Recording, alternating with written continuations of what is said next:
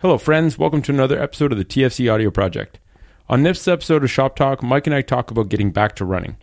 Living in Canada, many people will take a bit of a break from outdoor running during the winter months, and as we approach spring, many will be looking to get outside and start training more regular kilometers. We wanted to review a few elements we feel could really help our patients getting back to running and talk about the opportunity to improve your skill of running or to develop a more robust base every single year when you start getting back to more regular mileage. The goal: develop a sustainable running practice and prevent injuries that we see so commonly in clinic. This episode is sponsored by the TFC Foot Nerd program. It's an online-based education platform that we launched this year to help build a global network of people who understand the body, starting at the feet and the hips, and can help others resolve their problems. The program was also created to expand our TFC instructor team so that we can scale up our seminars and workshops and give more of them around the world each year. February selections have been made, but the next round of applications for the June group will open again in May. Module 1 is available for download online, and it describes why we created the program, what's included, the costs, how to apply, and any other relevant information if you're curious. For more information on that, go to thefootcollective.com and click on the Foot Nerd Program tab. This episode is also sponsored by our travel partner, Nanook Protective Hard Cases, which we use to transport gear and electronics for our seminars and workshops. They make super high quality cases in Canada that keep your electronics safe during travel, and you can check out their cases at nanook.com, Nanuk.com. That's it for sponsors. Hope you enjoy this episode. Let's dig into it. It's the TFC Audio Project. It's a collective effort. Help people understand their bodies, starting at the feet are the gateway for people to see that there's an issue. You know, a foot conversation is always a whole body conversation. Hey folks, Nick and Mike back for another episode of Shop Talk. Today's topic is going to be back to running. And, you know, we're in Canada.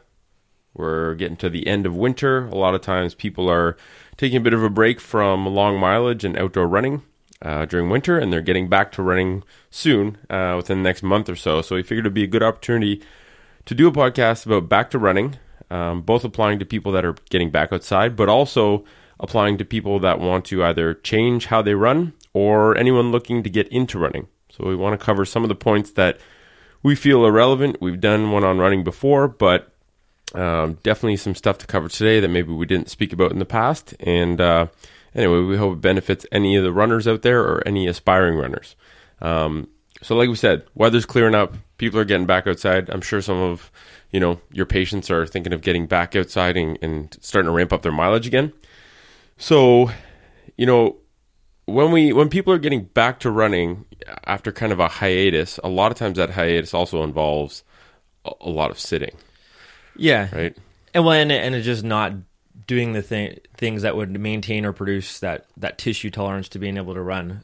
Mm-hmm. So like, I would say it doesn't even matter if what you were running before. I think that's one of the first things to consider. Let's say you finished with running like 10Ks last season, right? Mm-hmm. Just don't put that in your head. Think about starting to build the base back up.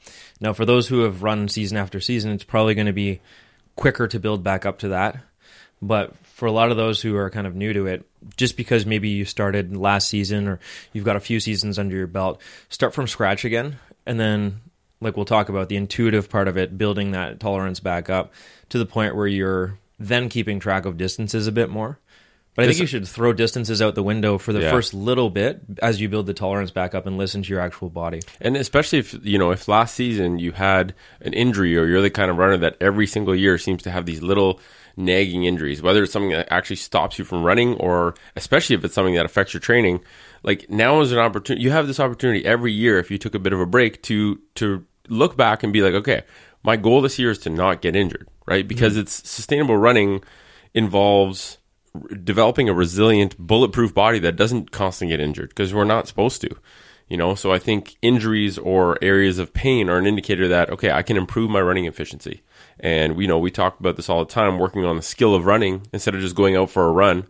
These mileage addicts that just care about putting in the miles or the kilometers every single week that their program says they're supposed to do, and caring less about how they're actually moving is really shifting that focus to how you're moving is what makes it so that you don't get injured every year. Yeah, and I think that it's like anything else. If you get injured in your training, it's very silly. So even if you are training for like a race, maybe there is a race at the end of the summer or whatever, you have a race in mind that you want to train for, at least don't get injured in your training.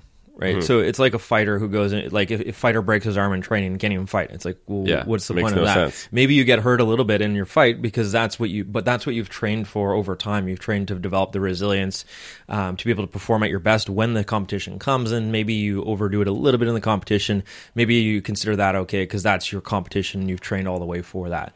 Yeah. But like I said, don't get hurt training for the competition because that's just very silly. And one thing that one of the first things that we had just kind of mentioned before starting this this episode is intuitive running. Like, make the first 6 to 8 weeks of when you're getting back to running kind of intuitive running, where you're listening to your body. It's like, okay, it doesn't really matter what, whatever program you're ascribing to or you're trying out this year tells you to run each day.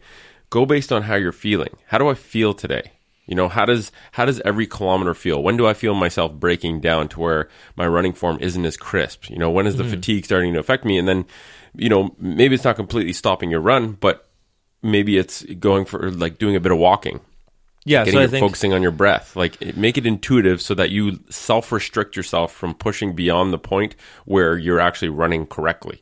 Yeah, because in those first 6 to 8 weeks anyways, it takes that amount of time to actually start building up like structural tissue tolerance, right? As we know from all the studies. So that's probably a good window, those first 6 to 8 weeks. Again, it can change, it'd be slightly less, slightly more, but to just kind of look at it as building your base in those first 6 to 8 weeks. Yeah.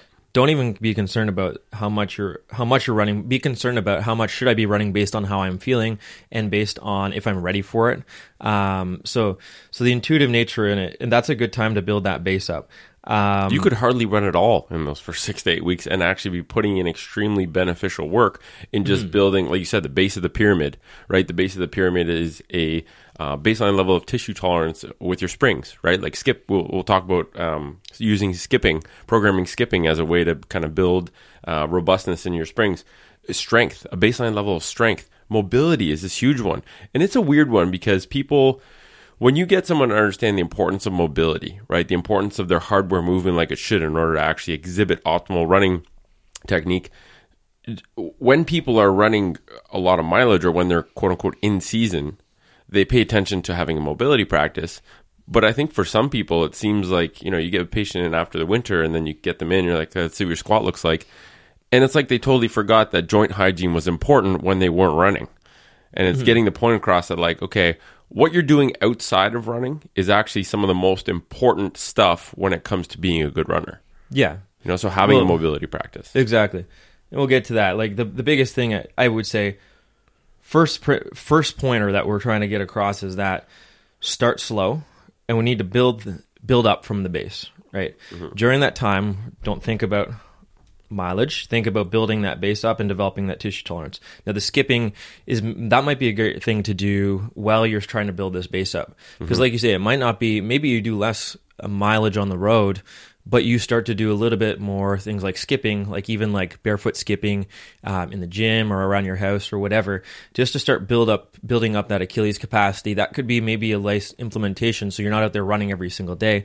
You're doing something like that to kind of help with that base. And hopping and skipping, don't get us wrong, we don't just mean with a skipping rope.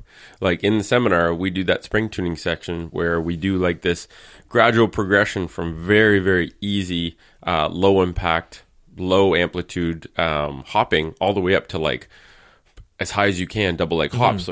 So you can, around the house, like if you have 30 seconds, if you're cooking something and you want to take a little break, just hop up and down for 30 seconds. Time yourself. You can do intervals of 5 sets of 30 seconds of hopping at whatever your tolerance is at, and just build up that tolerance. Get your body used to the fact that, okay, these my giant springs and elastics that Achilles tendons are designed to absorb and store energy and re-release it. Teach your body how to build up a tolerance so it's capable of doing that when you actually go out for a run. You don't feel like someone sliced both your calves in half. Exactly.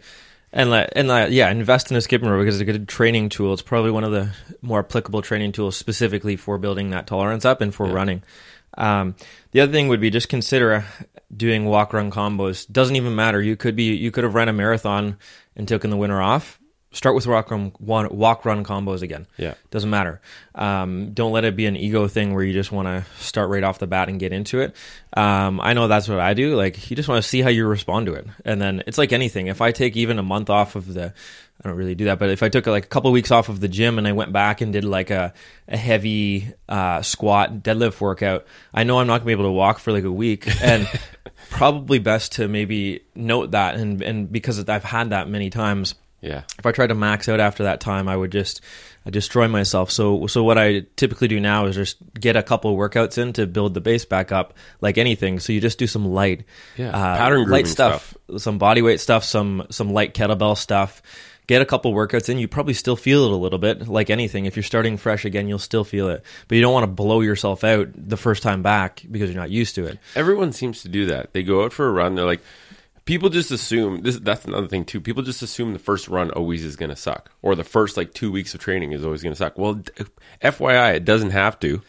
Yeah, it means you did too much too soon, and no one ever looked back and did something over 8 weeks, and blew themselves out on the first week or two, versus progressed up gradually. No one ever looked back and thought that blowing themselves out in the first 2 weeks was a good idea. Just be patient, and you're going to feel nothing something to lose. Like, you're going to feel something from starting, but again, don't make it put the brakes on, because what happened, I've had that many times. You do that crazy leg workout and then you can't walk, and then you can't train for another like week aggressively. So then it's like, so you missed out. That actually puts you on halt. Whereas I could have gotten a few more workouts in if I just took it more the right way. So that's kind of, I think that's the first point, is just abiding by more of that like specific adaptation to impose demand principle, SAID principle, starting to build that base up and just forgetting about the mileage at the start, and just kind of take yourself back to the person who's just starting out. Have that mindset of I'm just starting again. Let's look at the long term. Let's just get a few runs under my belt. I don't care what I did. Let's just get back to the basics and just listen to my body and be intuitive with it, see how I respond to these first few runs, and then either ramp up, keep it status quo, or again, ramp down a little bit, keep recovered, ramp up again. So it's just always just finding that balance where I feel I'm overtraining, right? I feel like maybe you shouldn't go for that run just because it says so on your schedule, or just because you told yourself you should, if you're feeling like shit and if you're in pain after like the first few runs. So, and even like, okay, underlying principle, this is like, we're talking about the base of the pyramid in terms of training, but under the foundation of that whole pyramid, if you're a runner and you want to run sustainably and you want to run for the rest of your life, and you're seriously committing to the sport or the activity of running, become informed about running, right? Mm-hmm. Read about it. People like, there's really smart people out there talking about running. Jay Deshary, Brian McKenzie, Nicholas Romanov, they all have books, and all those books are not geared towards the health professional or some, they simplify running and understanding the movement of running, understanding different theories and different takes on training, on strengthening that you have to do as the base of your pyramid. If you understand running better, you will be a better runner, right? Like, you just have more data to go based on and to shape your training in a way that's more sustainable. So just learn about running and self-experiment too. Like, try something. Don't be afraid to try things and be patient. And I think that's a common theme in all those guys' books, is just be patient. Like, don't rush things, and be informed about how you should be shaping your training. Don't do it the old school way of, the way back when, where we had this cookie cutter approach to running where all runners are supposed to train this way. It's like, that's old stuff. And a lot of people are still training with those principles in mind. Yeah. Right? Exactly. So I think that's a good time to switch to the next thing that we want to talk about, is like focusing on the skill of running this season.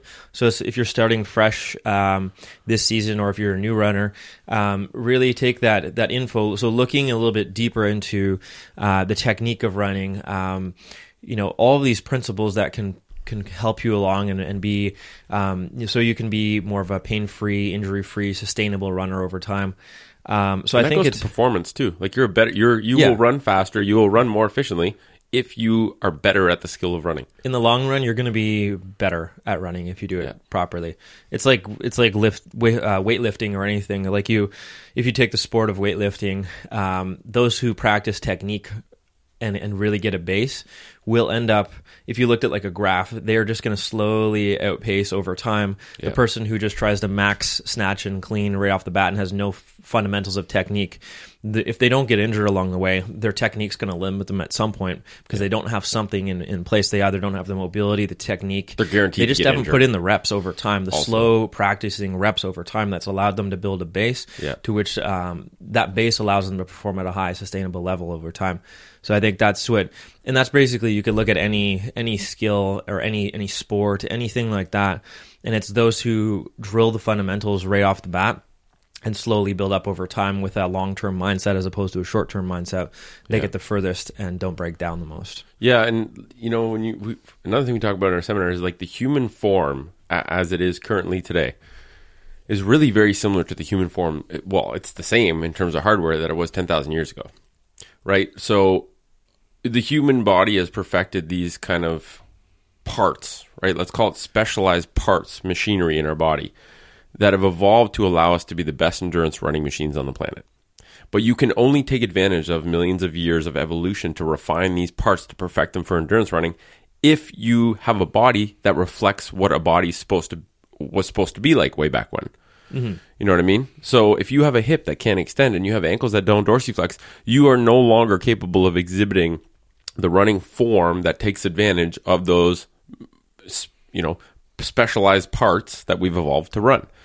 And I think just kind of, the mismatch between what we do with our bodies now, and one element of that is footwear, right? We're not going to talk a lot about footwear because I think anyone that listens to this knows our opinion of footwear. And the Cole's notes on footwear and running is, at the end of the day, how you run is the most important, but don't underestimate how much the shoes that you wear on your feet can affect how you run. Mm-hmm. Daniel Lieberman said it like that, and that was so crisp, no fat, and it's so true. If you wear shoes, yes, you can run with good technique with cushioned shoes, but the average person is allowed to heel strike and is allowed to run in a way that's very strange when they put a cushioned shoe on, and that could be the biggest kind of element that allows you to continue running and exhibiting that poor technique. We talk about if you take your shoes off and you run barefoot, or you run in a shoe with no heel cushioning and with a flat sole, you're no longer afforded the luxury of heel striking and running shitty. That's the thing. Right? And that I would argue is... It doesn't mean you're ready to run in that. Yeah. But it doesn't let you run poorly. And that would be probably a good way to help build your base up. And whether you choose... It all depends. It all depends on what your goals are and how long you're going to be... How much you're going to be running and what... If you're going to be competing and all of that. But everyone's goal should be to be a better runner, right? To exhibit more optimal running technique. I think that's the main point of what we're talking about now, is that maybe this is a good time, especially if you're starting new or starting fresh after a season off. Maybe it's a good time to really make it the season you prioritize the skill of it and the technique of it, or just looking at all of these things from a kind of an outsider perspective and a well-rounded perspective, so you can make yourself. Maybe it's the season you say, I'm not gonna get hurt this season, right? I'm not going to. Yeah.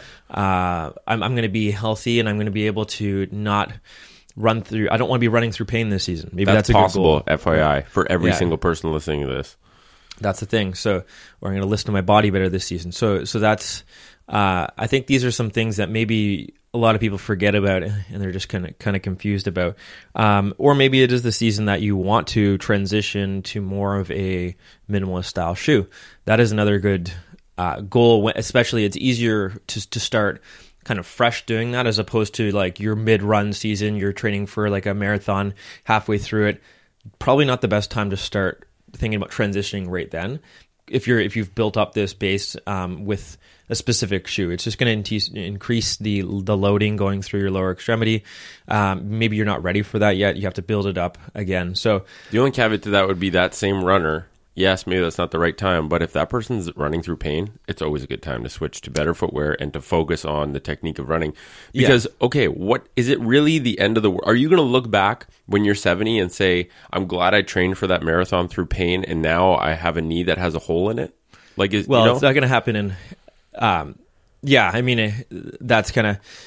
But it's part of that whole process, right? Yeah. It's like decide to move better, because it costs you over time. Like, it's really...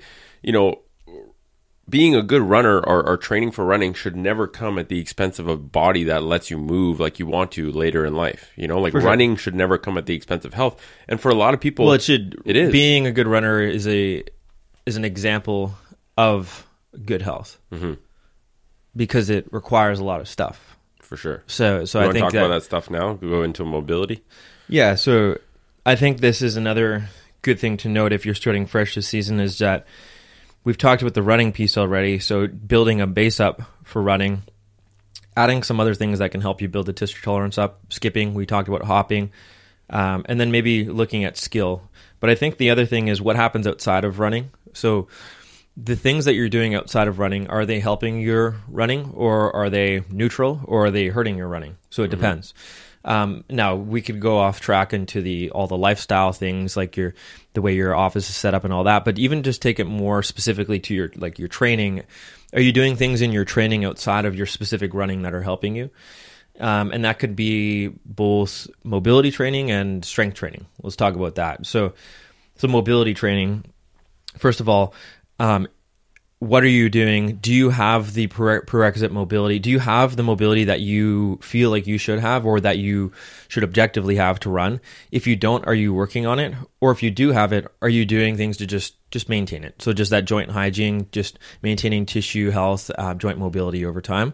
Because it is like, it's an ongoing, once you have it, it's not game over. Like once you have it, it's easier to maintain once you've got it than it is to achieve it.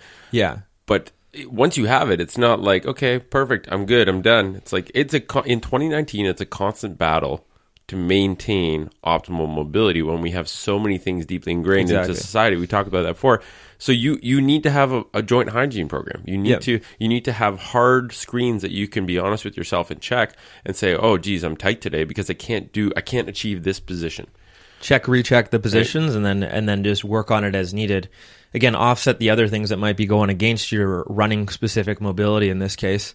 So maybe like the sitting 8 hours you do at your office, that's probably a big thing that's affecting your running specific mobility. Yeah. So what are you doing to just prepare your body outside of running to allow you to run, so you can focus on the running and the skill of running and the tissue tolerance of running without having these other things that might be hampering your running?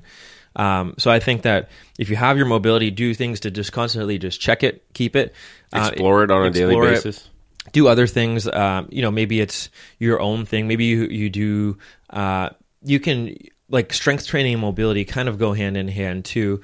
But maybe you just make a habit at night in doing some recovery work, because it's both kind of maintaining joint mobility and also just kind of that down regulation piece too. So just maintaining like your overall, like making sure your tissues aren't getting too hot, or you're not overloading yourself, and you're recovering well. And again, you can go into like off track again into like the sleep, nutrition, all the other things that you're doing in your life. Are they helping your running, or are they not helping your running? But just to keep it a bit more specific. And everyone should try and work towards being their own independent barometer of how their body's doing. Like, you shouldn't have to go to your physical therapist or your doctor and say, like, how are my joints doing? How are my muscles doing? You might have to at first. Too much soreness? Or is this, the goal should always be to get better at feeling your body and knowing when you're doing too much, when you need to ramp up the recovery side, when you need to take a day or two off running. Mm-hmm. Like, yes, you're right. Initially, you might have to consult someone and have them give you advice on understanding those paths, but eventually it's like, our goal in the clinic is always make people more independent, right? Always make them better able to troubleshoot their body with the little things, because every single day of training is essentially an experiment to see whether you did too much or too little, or whether you got more in the tank, or whether you need to focus on recovery elements. So get better at understanding when you need to prioritize what. That's the thing. And like, it was interesting, just a little side note is that I was watching this program, this is like documentary on the 4 runners. I've mentioned it before, who were trying to break the 2-hour marathon. Yeah, I watched that. It was good. Yeah, no, it was crazy. But one of the guys who was saying that his in like cardio and endurance was not what was limiting him. It was his speed and technique. So he actually couldn't maintain the actual speed. He was working all these like kind of sprinting style drills and stuff because he's like, I can run for days. It's not that's limiting me. So you can apply that same concept to whatever, like maybe endurance is not what you need to work on. Maybe it is more the mobility that you need to prioritize, or maybe it's your technique that's the biggest factor. So maybe you choose like, what is the biggest thing that I want to work on? Or maybe it is the endurance. Maybe you have everything and it's like, no, I literally need to build a bigger gas tank. That could be it too. Yeah. But whatever it happens to be, there's always going to be some like low hanging fruit where it's like, this is getting in the way of the other things that are allowing me to run. So I should work on that first, or at least work on it at the same time as I do the other things, and really just don't forget about it. Because a lot of people just want to forget about the things that they can't really do, and they just go with the things they can. They're like, well, I can run 10K, so let's just keep running 10K. That's cool. But they just forget about the other stuff. And it is a challenge too. Like it's that rate, whatever you just said, that rate limiting step. There's always one thing that is the rate limiting step, so that all the other stuff, it doesn't matter if you train them, that one thing is holding you back.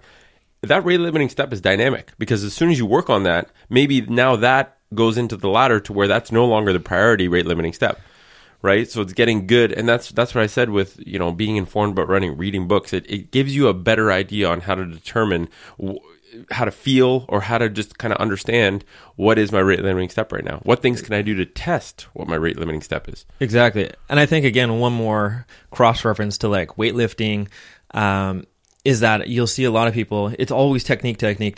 And then at some point, once people drill technique enough, then it's like, okay, well, now we need strength. And you'll see these weightlifters just doing like pure squat regimens for a while. And they're like, I just need to build my actual strength up. Yeah. And that's kind of like the cardio, but they do it the right way. They're like, let's build technique, and then we'll think about building the endurance on top of that in the form of strength in this case. Runners do it the opposite way. Way. Let's think about endurance first, and then maybe we break down, and then we have to think about technique. So I think just flipping that on its head, because endurance is always, it's easy to, like, it's never easy, but it's easier to get endurance. It's harder to get technique. Like right. I could plop you on an assault bike and get you to do intervals, and that would actually help your endurance in running too. Mm-hmm. I could get you to do cardio in different forms that don't even involve running, and that would build your gas tank up. Mm-hmm. It's not just a gas tank thing. So I think that should be almost the last thing we look at, not the first thing we look at. Yeah, like if you were working on your gas tank, but you're in a car, okay? You have a car that's not driving very well. It seems to run out of gas super, super quickly. And all you're doing is refilling that gas tank, or trying to work on, oh, shit, my car's not getting good mileage. I got to put in, instead of a 50-liter tank, I'm going to put in a 100-liter tank. Mm-hmm. But all your wheels are out of alignment, and that's why your car's moving inefficiently. Or it's the way you're driving it. You just gun it on every... Yeah. Right? So it's the way you're driving the car. Exactly. Take a look back and say, like, is it really putting in a bigger gas tank is that really the thing I need to do right now? Or do I need to focus on, oh shit, one of my tires isn't even moving, and that's why I'm so inefficient. I could just change that tire, and that 50-liter tank almost feels like it drives like a 200-liter tank now. Well, that's the other thing, because like the skill and efficiency you have will actually allow for a more efficient use of that gas tank anyways. So exactly. It will help you build that gas tank in the end. And when it comes to technique, Jay Deshairy says it well, form follows function. So if you try and change the way you run, your running technique, without changing how the parts move, you're not really going to get anywhere, right? Mm-hmm. Like how you run is an expression of the mobility you have available. So one of the easiest ways to change how you run is change the mobility you have access to, right? Yeah. Change your environment to facilitate changing that mobility. Change your footwear so that you are forced to change how you run. Work on your hip extension. Then you just have literally more propulsion and more room to express a different running technique. So I think, changing technique, a lot of it has to do with, taking away things that allow you to use a poor technique, or changing your body so that you're actually being allowed to exhibit a different technique. So mobility is a big one. And like you said, it's what are you doing outside of running, and is it helping or hindering you, right? Do you have a joint hygiene routine where you're working actively on building the mobility that you need to have in order to express good running technique, efficient, injury demoting running technique, right? So I think that's the big rate limiting step for a lot of people, because it's, like we said, it's that constant battle, and I don't think people understand how big of a battle it is to maintain mobility. Like, you don't sit very much, right? No. And you work on mobility on a daily basis, right? Yeah. Same with me. And it's like, we don't even sit that much, and we find it's hard to, like, you need to be consistent. I think I take that for granted, because I often get asked that, like, how much per day do you work on this? And then but you just forget about how much little things you do all the time. Like I'm just antsy right now, so like pulling your like whatever, you pull your leg up, and then Exactly. so you're doing little things all day, and then you're in the clinic showing people mobilizations or showing people exercises. That's all stuff.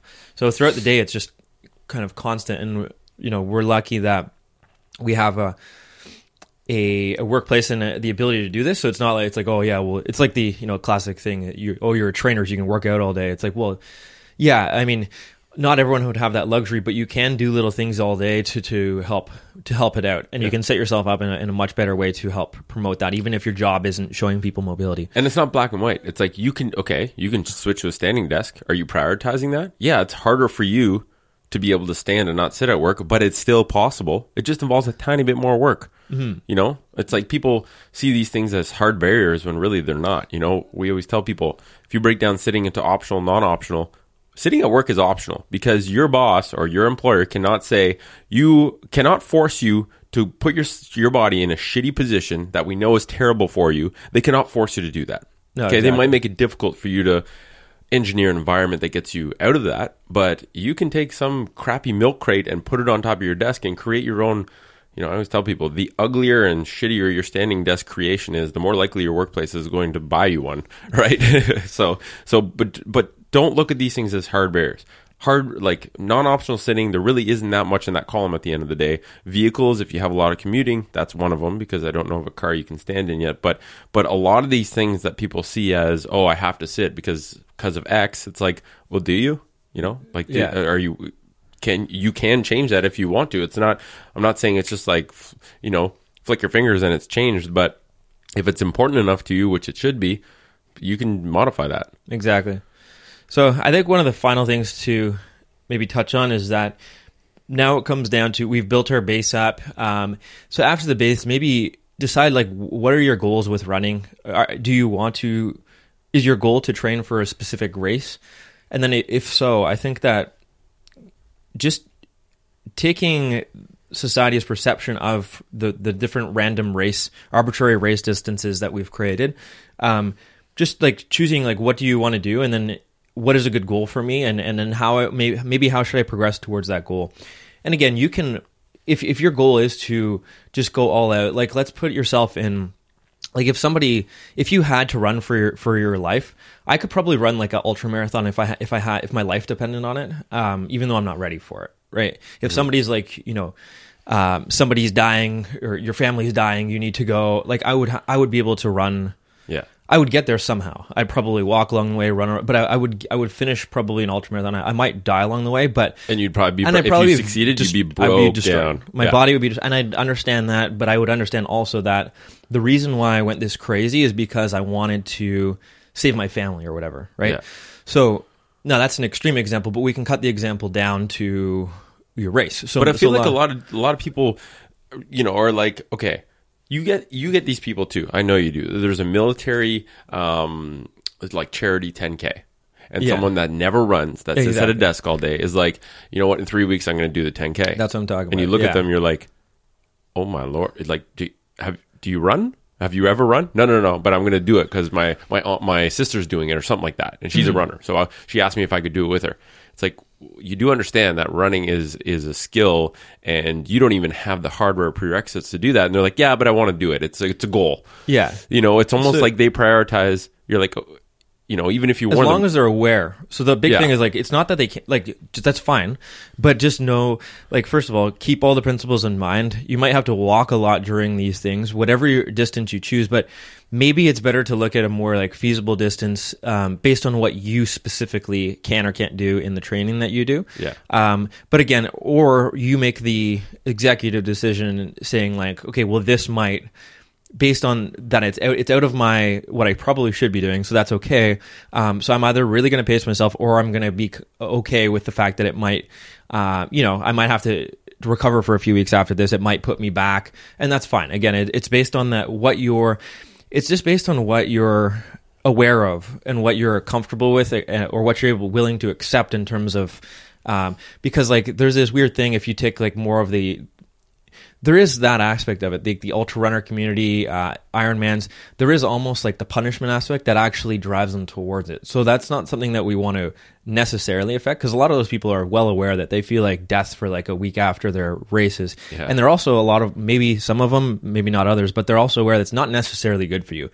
I think a lot of people understand that if you can't walk for days and like it feels like your legs are broken, like probably not good for your body. But some people think that that's part of running. That's all we're trying to do is make sure they have all the information to make a good decision. I'm talking about like the crazy Ironman ultra marathon. But those are kind the of exception. No, right? exactly. But that's what I'm saying. Like you can use the exception and scale it down to make an example of other things that are less extreme.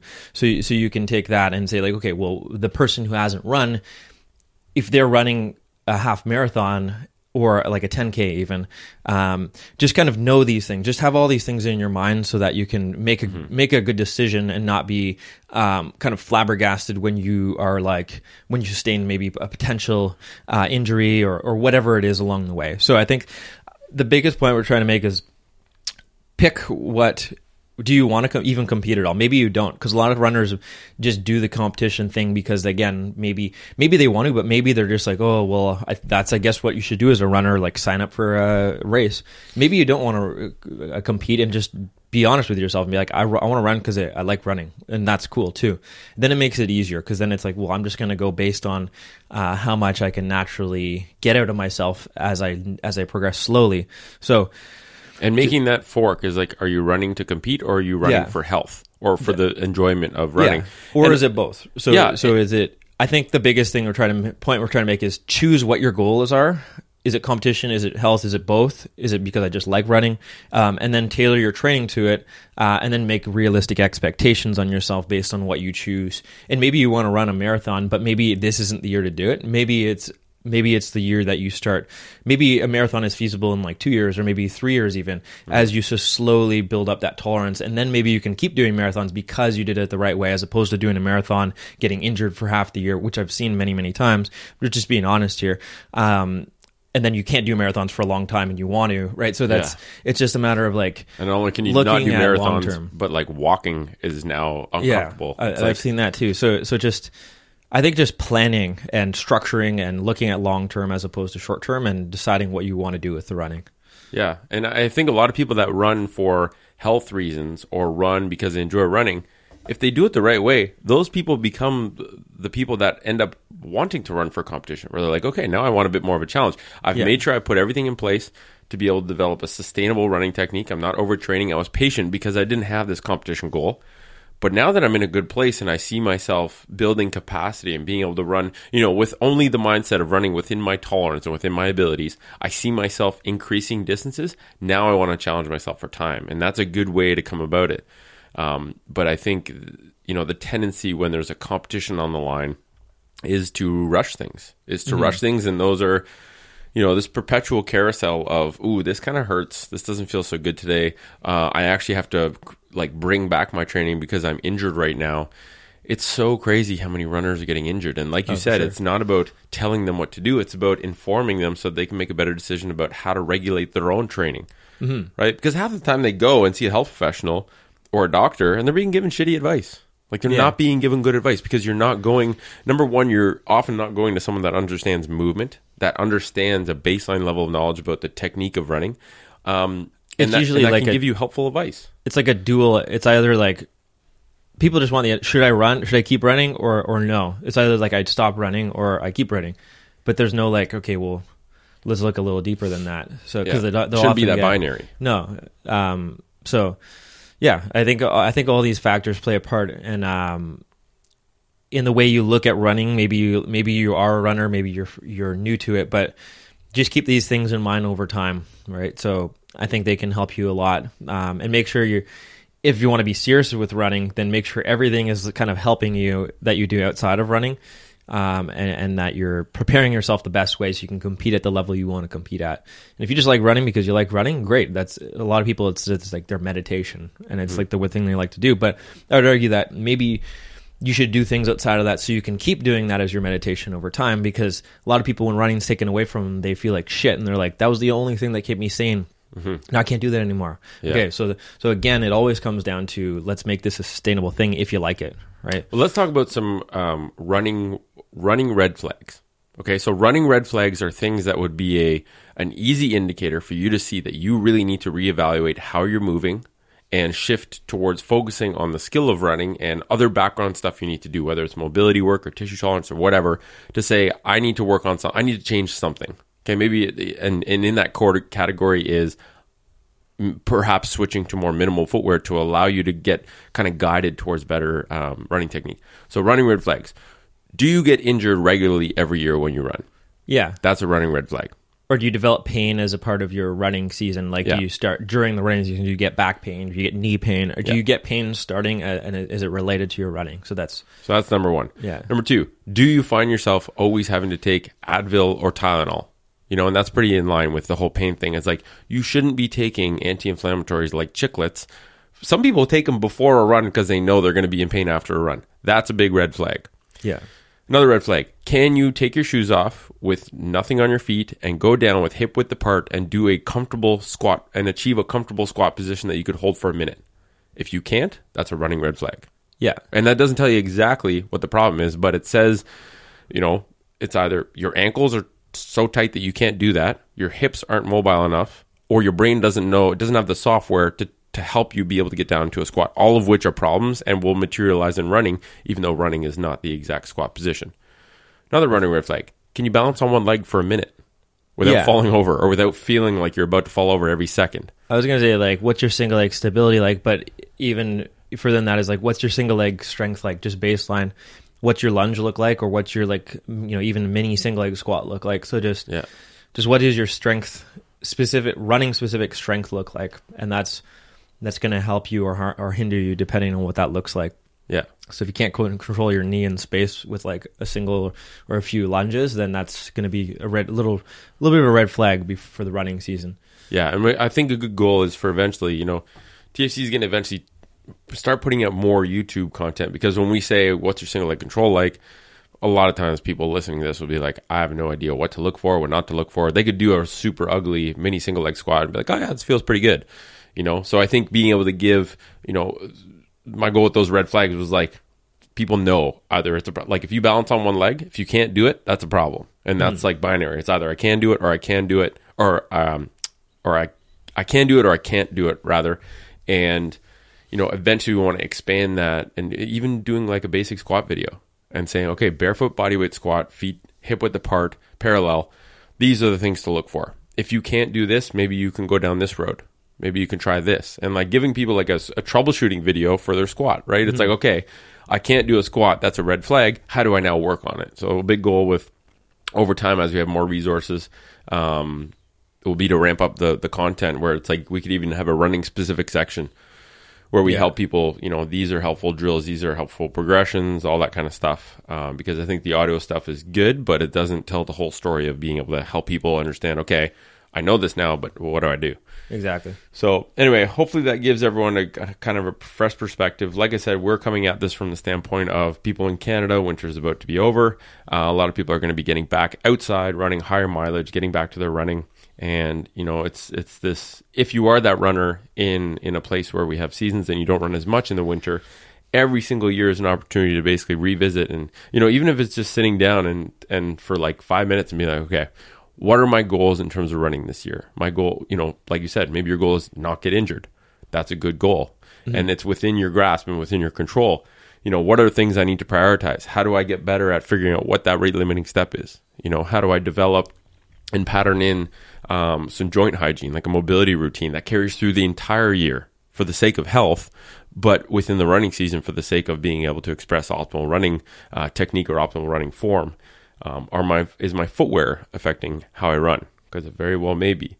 And then the SAID principle, like just being patient, building a tolerance, starting with intuitive running, where you just go based on how you feel and not based on what a piece of paper says you should be doing. And you know, a skipping regimen, and just kind of like a baseline strength regimen, because these are all things that tie into making you a better runner long term. And take a long term viewpoint. Yeah. Right? Like we always talk about that. Everyone's so short term, the next race or whatever. It's like, well, maybe you just think long term so that you can be a good runner and continue running for the rest of your life and don't have to stop because your kneecaps don't have cartilage in them anymore. Exactly. So, anyway, we hope you guys enjoyed that podcast, got some good info, and we'll catch you next week.